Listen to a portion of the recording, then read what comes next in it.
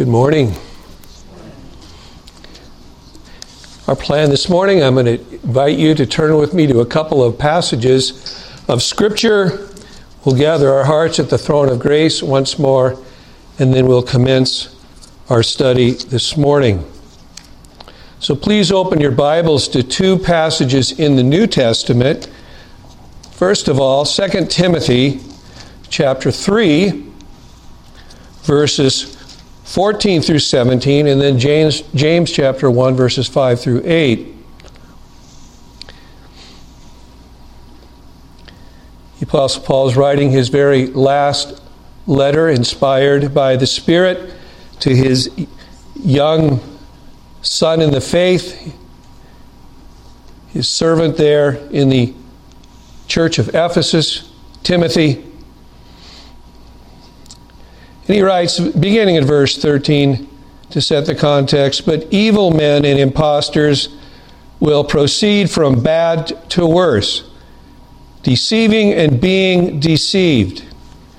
You, however, continue in the things you have learned and become convinced of, knowing from whom you have learned them, and that from childhood you have known the sacred writings, which are able to give you the wisdom that leads to salvation through faith which is in Christ Jesus. All Scripture is inspired by God and profitable for teaching, for reproof, for correction, for training in righteousness, that the man of God may be adequate, equipped for every good work." And then turn over, if you would, to James chapter 1, beginning in verse 5 and reading through verse 8. "But if any of you lacks wisdom, let him ask of God, who gives to all men generously and without reproach, and it will be given to him. But let him ask in faith, without any doubting. For the one who doubts is like the surf of the sea, driven and tossed by the wind. For let not that man expect that he will receive anything from the Lord, being a double-minded man, unstable in all his ways." Let's gather our hearts once more in the presence of our Father, through the Son, by the Spirit. Our Father, we are reminded in the hymn that we have just sung that the Word of God indeed is able to make us wise. It's able to direct us between the difficult and dangerous reefs that we may strike and founder our souls upon. Indeed, it is a chart and compass that through all of these things in life will direct us to our heavenly destination. It will remove the mists and the fog and enable us to see things clearly. Indeed, even as has already been prayed, it is the seed that will, by your grace, be planted in our hearts, that would put down roots and bear up fruit to eternal life, bearing that kind of fruit 30, 60, and 100-fold. Indeed, it is the heaven-drawn picture of Christ, the living Word. And so, Lord, help us to see Him with the eyes of faith. Help us to hear His voice, that the stamp of His powerful Word would be impressed upon our hearts, that it would help us for time and prepare us for eternity. For we ask this in Jesus' name. Amen.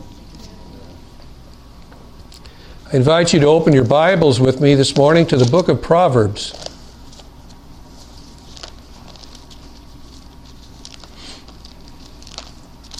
I'm not going to do what I did this morning when I introduced our study in the book of Jonah, when I said, well, let's read the first 48 verses of the book of Jonah, which included, of course, all 4 chapters. I'm not going to ask you to read with me, well, I don't know how many verses there are in the book of Proverbs, but well more than 48. But I invite you to read with me the first 9 verses of Proverbs chapter 1. The Proverbs of Solomon, the son of David, king of Israel, to know wisdom and instruction, to discern the sayings of understanding, to receive instruction in wise behavior, righteousness, justice, and equity, to give prudence to the naive, to the youth knowledge and discretion. A wise man will hear and increase in learning, and a man of understanding will acquire wise counsel. To understand a proverb and a figure, the words of the wise and their riddles. The fear of the Lord is the beginning of knowledge. Fools despise wisdom and instruction. My son, hear your father's instruction, and do not forsake your mother's teaching. Indeed, they are a gracious wreath to your head and ornaments about your neck. Well, this morning I intend to begin a series of studies from this practical and often neglected book of the Bible. And my plan is to ponder this book's major themes. We're not going to be doing a verse-by-verse exposition. Today I simply want to introduce our study. And my purpose is not to sketch Solomon's life, but to introduce him this morning as the author of Proverbs. So this morning we're going to consider the inspired penman of Proverbs, and we're going to look specifically at Solomon's unparalleled wisdom.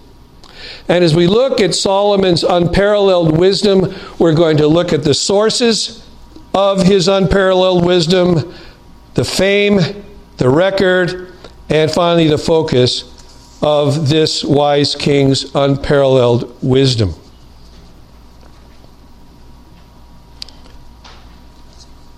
Proverbs chapter 1 and verse 1. The Proverbs of Solomon, the son of David, king of Israel. Let's just jump right in with both feet. And first of all, consider the sources of Solomon's unparalleled wisdom. God, in his providence and gifting, prepared Solomon to write Proverbs. Notice first the divine source of Solomon's wisdom. Solomon's wisdom did not come from himself. He wasn't born with it. It was something that was given to him as a gift from God. And we know from what we've read that God made the young king the object of his special favor. Notice the evidences of God's special favor towards Solomon.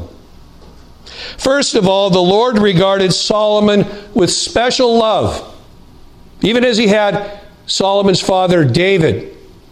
And therefore God gave him a special name as a token of his favor. And we know that from what we read in 2 Samuel chapter 12, verses 24 and 25, at the very beginning of Solomon's life. This is after the death of Uriah the Hittite, after David had taken Uriah's wife into his own home and made her to be his wife. Then David comforted his wife Bathsheba and went into her and lay with her, and she gave birth to a son, and he named him Solomon. Now the Lord loved him and sent word through Nathan the prophet, and he named him Jedediah for the Lord's sake. And the name Jedediah means beloved of Jehovah. He's beloved of the Lord. And names in the Bible mean things, especially names that are given by God. Jesus gave Cephas the name Peter. He gave him the name that means a rock. And here, God gives Solomon a name. He was named by David Solomon. God, through Nathan the prophet, gave him a special name. We might even call it a pet name that speaks of his love for Solomon, Jedediah. The second and very remarkable evidence of God's special favor is the extraordinary measure of wisdom that he bestowed upon Solomon in response to his prayer. And I had Pastor Randy read that in our hearing this morning. Indeed, Solomon's wisdom, we see it right away in his request. He could have requested many other things that God recognized and mentioned. But what did Solomon request? He requested wisdom. And his request for wisdom indicated his wisdom already. He didn't ask the Lord for riches. He didn't ask for long life. He didn't ask for the heads of his enemies. He asked for wisdom and discernment. His honesty and humility, as well as his trust in and dependence upon God, are evident in his prayer. Look at 1 Kings chapter 3, verses 8 and 9. And thy servant is in the midst of thy people. You have put me in the midst of this people that are your people, to be the ruler and the guide of your people. Indeed, to be your representative upon the throne for this people. And thy servant, notice he places himself in the status of being a servant. And thy servant is in the midst of thy people, which thou hast chosen. A great people who cannot be numbered or counted for multitude. This is the context of my rule. Notice what he says. So, as a result of this, so give thy servant an understanding heart to judge thy people, to discern between good and evil. For who is able to judge this great people of thine? He says, I'm not outfitted and equipped for this task. It is, as it were to say today, it's beyond my pay grade. I can't rule your people. I don't have the native wisdom to do it. That Solomon asked God for wisdom, notice, pleased the Lord. According to God's promise to him who seeks first God's kingdom and righteousness, all other things will be added. If he faithfully adhered to God's commandments, he would give him long life and honor and fabulous material wealth. Look at verses 10 through 14. And it was pleasing in the sight of the Lord that Solomon had asked this thing. And God said to him, because you have asked this thing and have not asked for yourself long life, nor have asked riches for yourself, nor have you asked for the life of your enemies, but have asked for yourself discernment to understand justice, behold, I have done according to your words. You ask God, a great God, great things. He gives great gifts. Behold, I have given you a wise and discerning heart, so that there has been none like you before you, nor shall one be like you arise after you. And I have also given you what you have not asked, both riches and honor, so that there will not be anything among the kings like you in all your days. And if you walk in my ways, keeping my statutes and commandments, as your father David walked, then I will prolong your days. And so the Lord not only granted Solomon wisdom, he granted him bonus blessings, material blessings, in addition to his unparalleled wisdom. No wisdom like Solomon's before him, no wisdom like Solomon's after him. That's where I get the expression, his unparalleled wisdom. Now I pause here for a couple of observations. First, the promise of wisdom to all who ask God in humble faith belongs to all God's believing people. We saw that in James. If any man, anyone, lacks wisdom, let him ask of God, who gives to all men liberally and without reproach, and it will be given to him. But let him not doubt. And so if we come to God, admitting our ignorance, knowing that all wisdom resides in God, and we come with empty hands and bowed knee, God will give us wisdom. Indeed, we see it in Solomon, and Solomon was given wisdom beyond all men and riches beyond all men. But we see that God delights to give the gift of wisdom to those who ask him. Second, and more especially, God delights to give wisdom to humble young people. Young King Solomon was barely 20 years old when he made this request. And that he asked God for wisdom is especially remarkable when you consider who he was. He was born a son of a great king. If anyone was born with a silver spoon in his mouth, it was Solomon. And yet he recognized, though he was a prince, he was a pauper when it came to wisdom. I'm young. I'm a child. I don't know my left hand from my right. How can I judge this great people unless you give me a measure of wisdom commensurate to my responsibility to judge this, your people? And so the Lord answers and gives this young man great wisdom.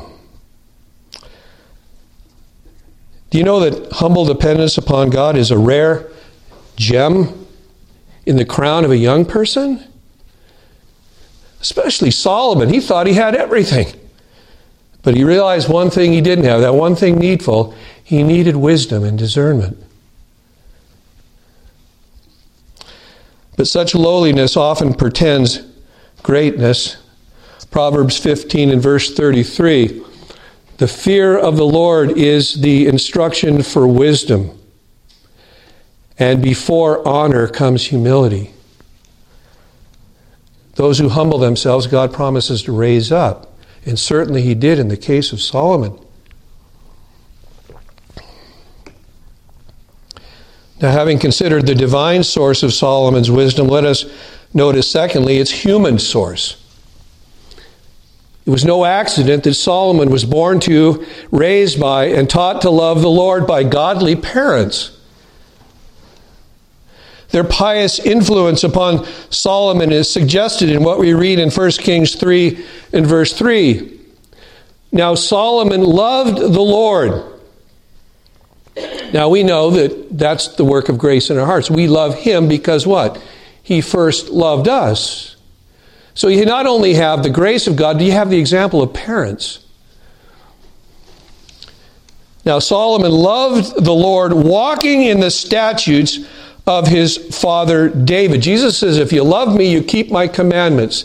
Solomon saw that in his father, that he loved Jehovah and he kept his commandments. He was taught by parental example to love the Lord as displayed in keeping his commandments.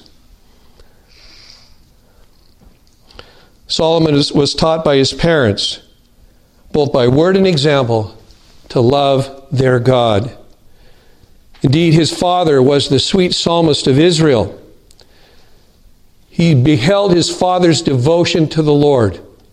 No doubt he would often go by his room and he would hear his father pleading with the Lord, crying out, confessing his sins, pleading for wisdom. Now it's apparent that David was nowhere near a perfect father. The Scriptures record David with all of his warts and blemishes. And brethren, as a footnote, isn't that an indication that this word is inspired by God himself? Men usually don't record their blemishes, but the Bible declares them in technicolor of people that love the Lord. David was such a man. In fact, his failings cost him dearly in family strife. He had one son that raped his sister. He had another son who rose up in rebellion and drove him out of Jerusalem.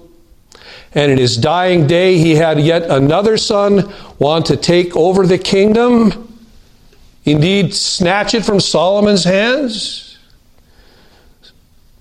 So you have Amnon and Absalom and Adonijah, the three difficult sons. That he was raised by a father whom God regarded as a man after his own heart, taught Solomon that Jehovah was worthy of his love and of his fear and of his obedience.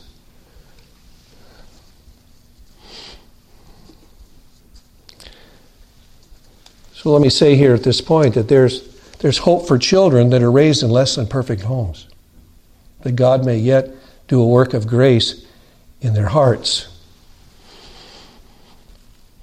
But there's a lesson here for young people, children. Let me ask you.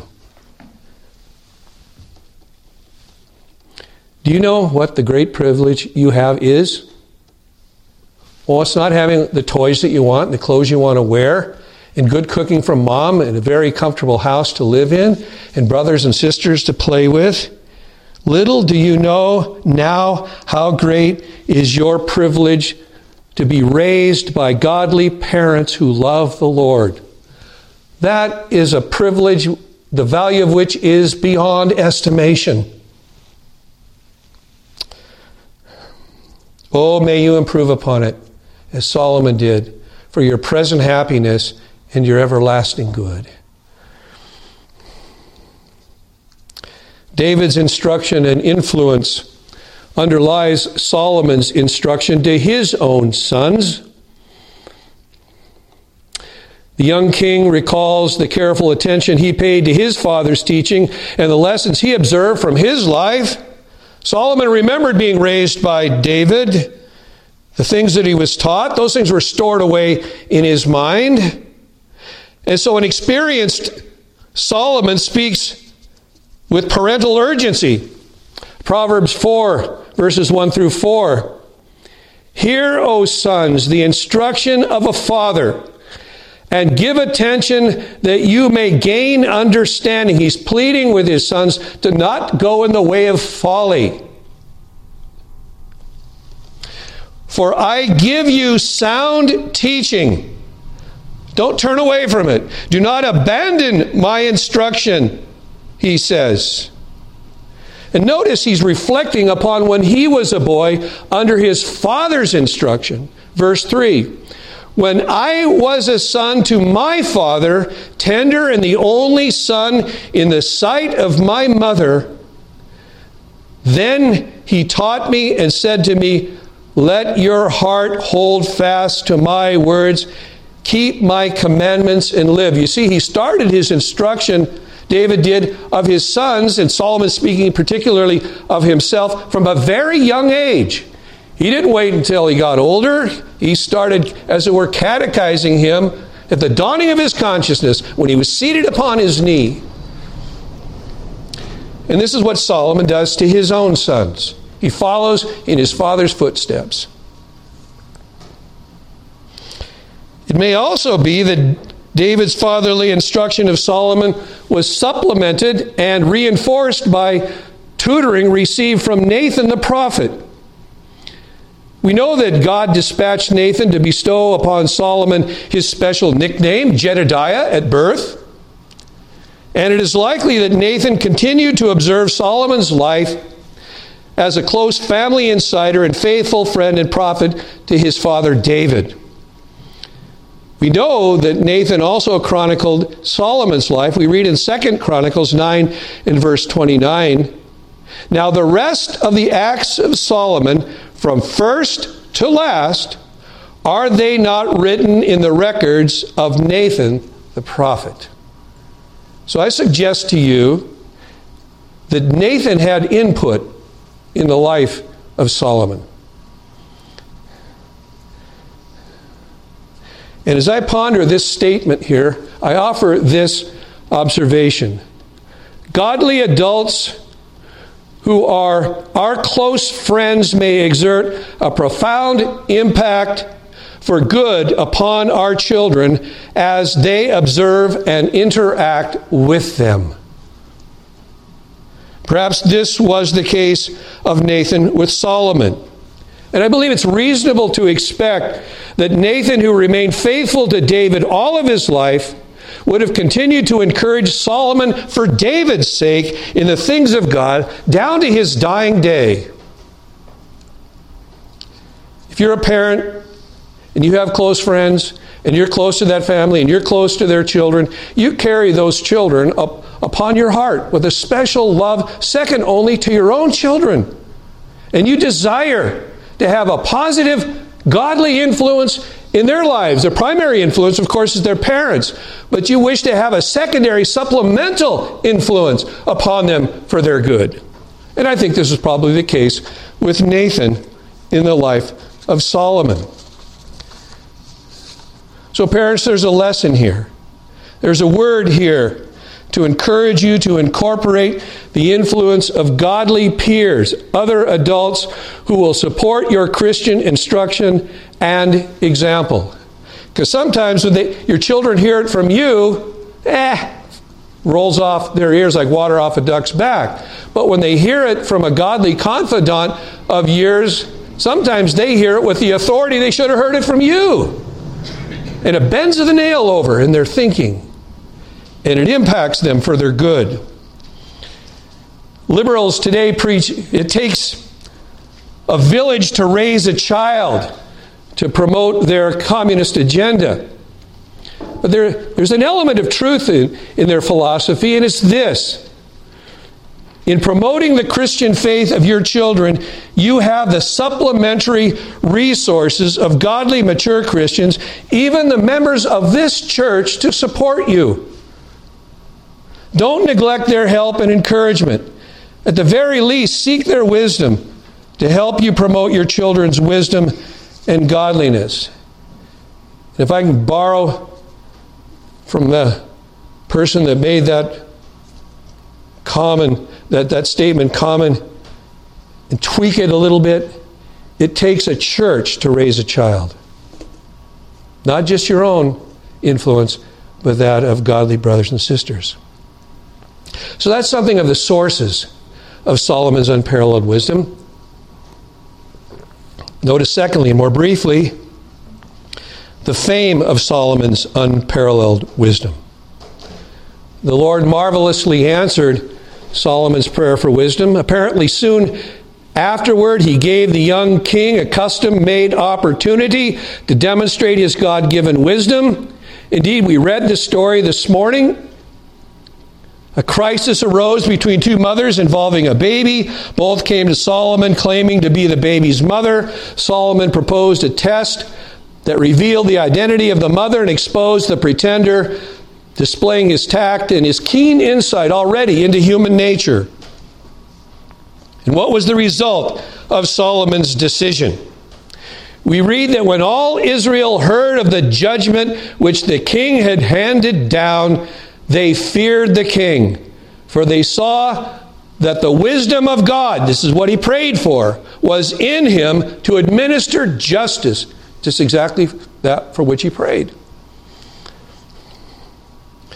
The wisdom the Lord gave Solomon exceeds the knowledge of the wisest of men of his day, before him, and ours, and beyond.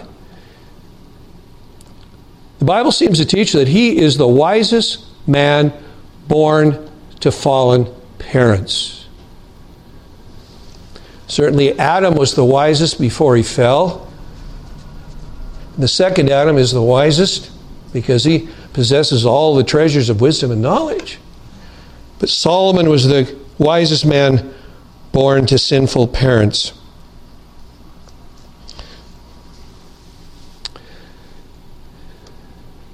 So we are told in 1 Kings 4, verses 30 and 31. And Solomon's wisdom surpassed the wisdom of all the sons of the east, and all the wisdom of Egypt, which was known for its wisdom, its wise men. For he was wiser than all men. And then some of the wisest that had ever lived are named. Wiser than Ethan the Ezrahite. And he has a psalm in the Psalter. Haman, Calcol, and Darda, the sons of Mahal. And brethren, it's not surprising that foreign dignitaries from far and wide came to sit at the feet of Solomon and to learn his wisdom. 1 Kings 4, verses 30 and 34. And his fame was known in all the surrounding nations. Verse 34, and men came from all peoples to hear the wisdom of Solomon, from all the kings of the earth who had heard of his wisdom. They were beating a path to the throne room of the king. The most famous seeker of Solomon's godly wisdom was a royal lady who came from southern Arabia. We know her as the Queen of Sheba. Her audience with the king is recorded in 1 Kings 10, verses 1 through 9. And I'm not sure if you have this in your notes. If you don't, please turn there. Now, when the king of Sheba heard about the fame of Solomon concerning the name of the Lord, you see, this is godly wisdom. It's evident to all. She came to test him with difficult questions. So she came to Jerusalem with a very large retinue, with camels carrying spices and very much gold and precious stones. When she came to Solomon, she spoke with him about all that was in her heart. And Solomon answered all her questions. You see, she came with a list. She had things she wanted to ask Solomon, maybe things that she thought she could trip him up on. Nothing was hidden from the king which he did not explain to her. When the queen of Sheba perceived all the wisdom of Solomon, the house that he had built, and especially a woman would appreciate these things, I think, more so than a man. Men would too, but a woman has a particular eye for these things. The house that he had built, the food of his table, the seating of his servants, the attendance of his waiters and their attire, his cupbearers, and his stairway by which he went up to the house of the Lord, there was no more spirit in her. She saw all these things, and it knocked the wind out of her. Then she said to the king, it was a true report which I heard in my own land about your words and your wisdom. You know, usually when news like this travels, it gets exaggerated. She says, you know, I came here thinking what I'd heard was exaggerated. Nevertheless, I did not believe the reports until I came and my eyes had seen it. You see, she came from a little town called Missouri. You know, she didn't believe it because she didn't see it. She comes and she sees it, and now she's a believer. And behold, the half was not told me. You exceed in wisdom and prosperity the report which I heard. And here's her conclusion. How blessed are your men.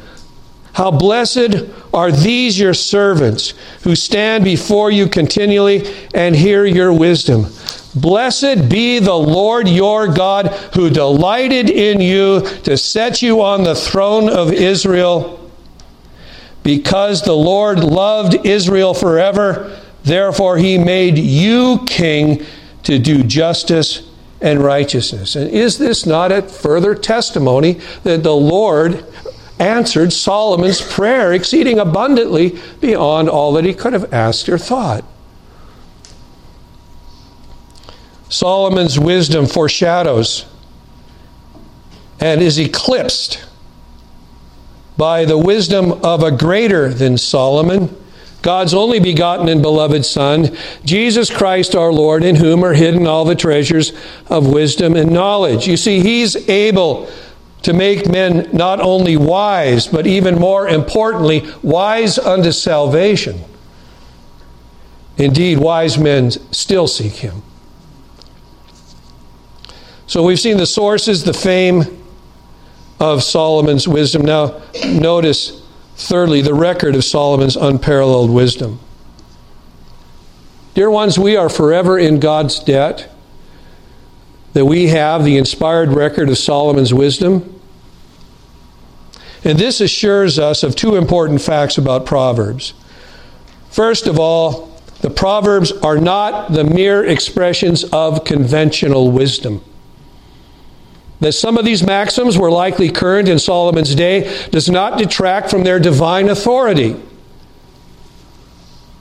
Ungodly men can learn truths by their observation of life.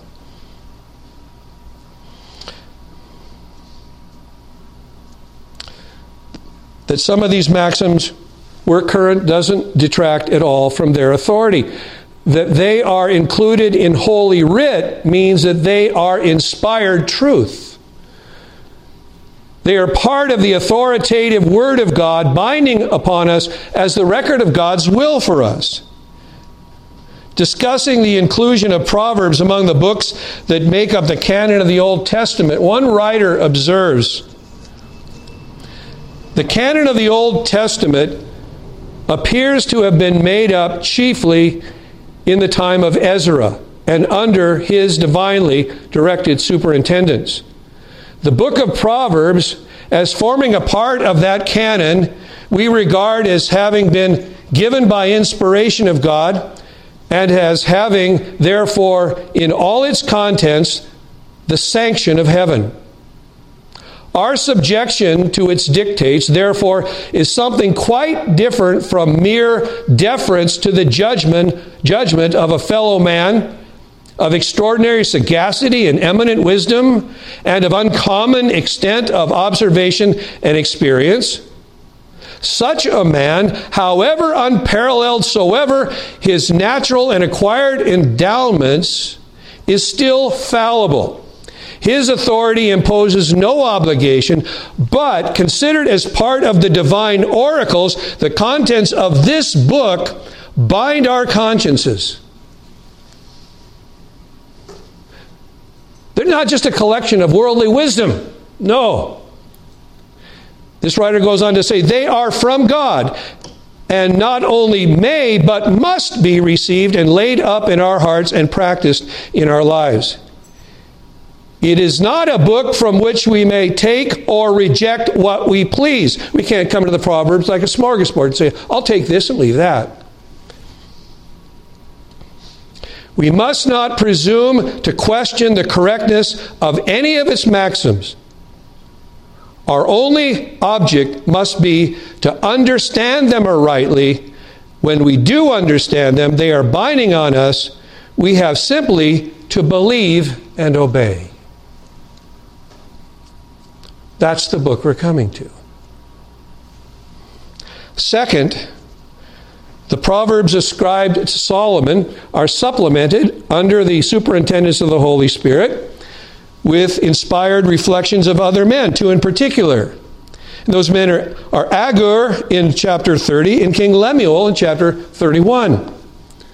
We also read that some of Solomon's writings, not originally included in the Proverbs of his day, were later discovered and transcribed and added to Proverbs by men under the supervision of King Hezekiah, as we read in Proverbs 25 and verse 1. Later, Ezra may have compiled and transcribed portions of Proverbs. Finally, Solomon's knowledge is nothing short of prodigious. If it could be said of any man who ever lived other than our Savior, he was truly the Renaissance man. In addition to his inspired sagacity, he was an expert in all manners of science. He was a scientist, he was a naturalist, as well as being a philosopher. 1 Kings 4, verses 32 through 34. He also spoke 3,000 proverbs, and his songs were 1,005. And he spoke of trees, from the cedar that is in Lebanon, even to the hyssop that grows on the wall. He spoke also of animals and birds and creeping things and fish. But Solomon dedicated his wisdom not to exploring science, but to expounding sacred truth. The man I quoted goes on to say, "The Bible is not given to teach us philosophy, but religion. Not to show us the way to science, but the way to holiness and to heaven. Notwithstanding, therefore, the extent and variety of Solomon's knowledge in botany, in natural history, and other departments of science, none of his discoveries or his speculations on such subjects are preserved." But his Proverbs are.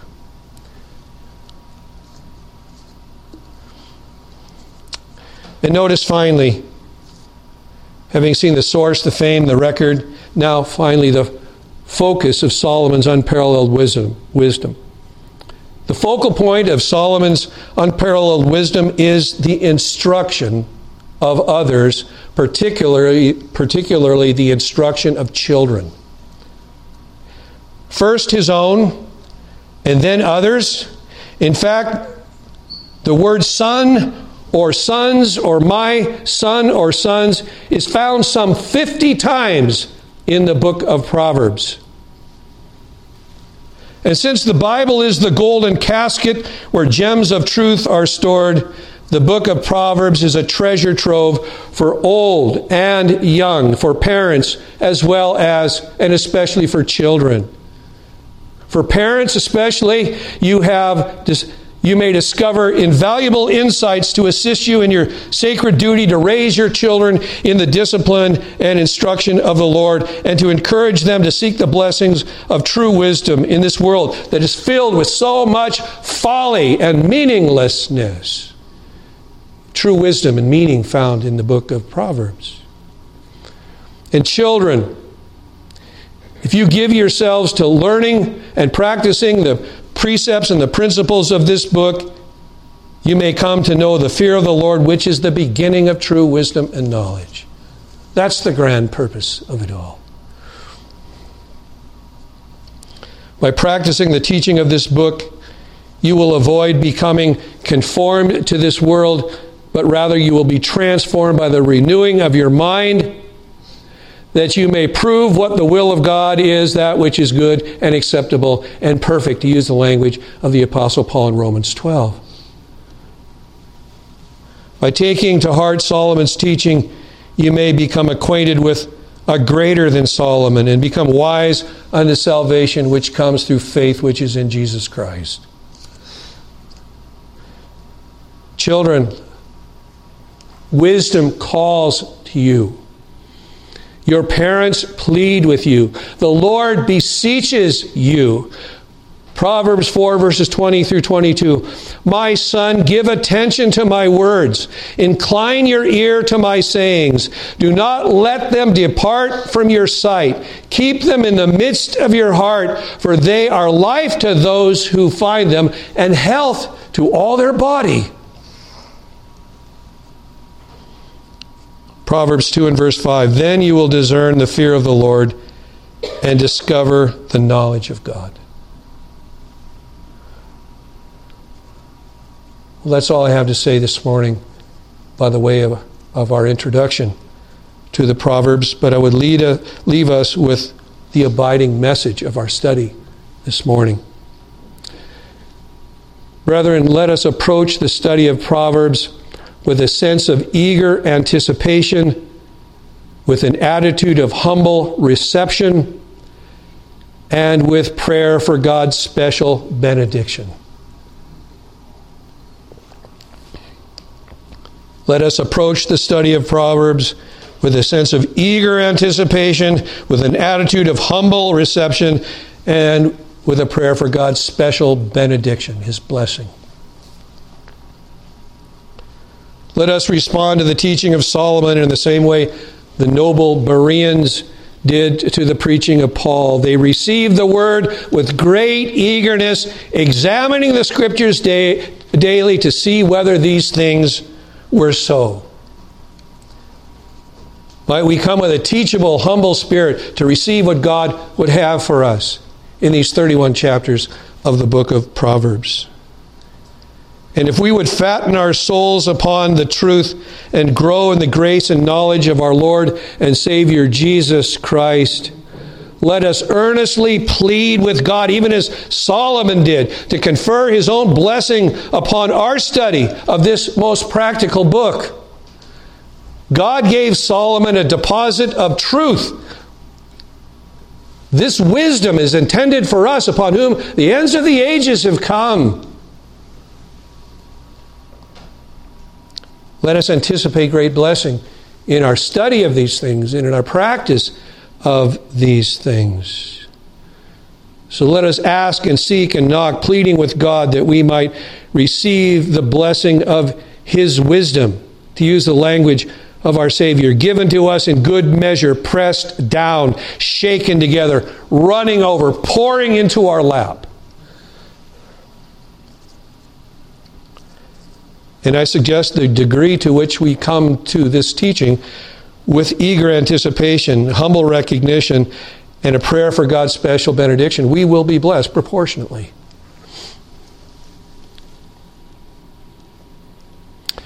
So let us therefore ask that God would give me help as I prepare, and to us as we hear the Word of God in this series.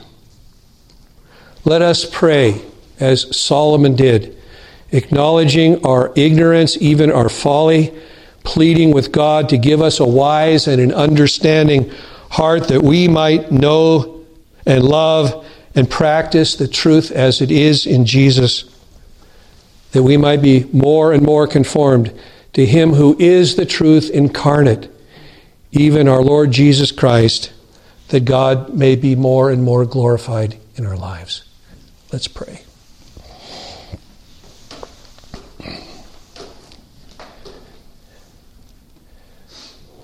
Our Father, even as we approach the book of Proverbs, we pray that our hearts would be eager in anticipation of receiving blessing, that we would come to the book of Proverbs with the same humble dependence upon you to open our eyes to behold wondrous things out of your law.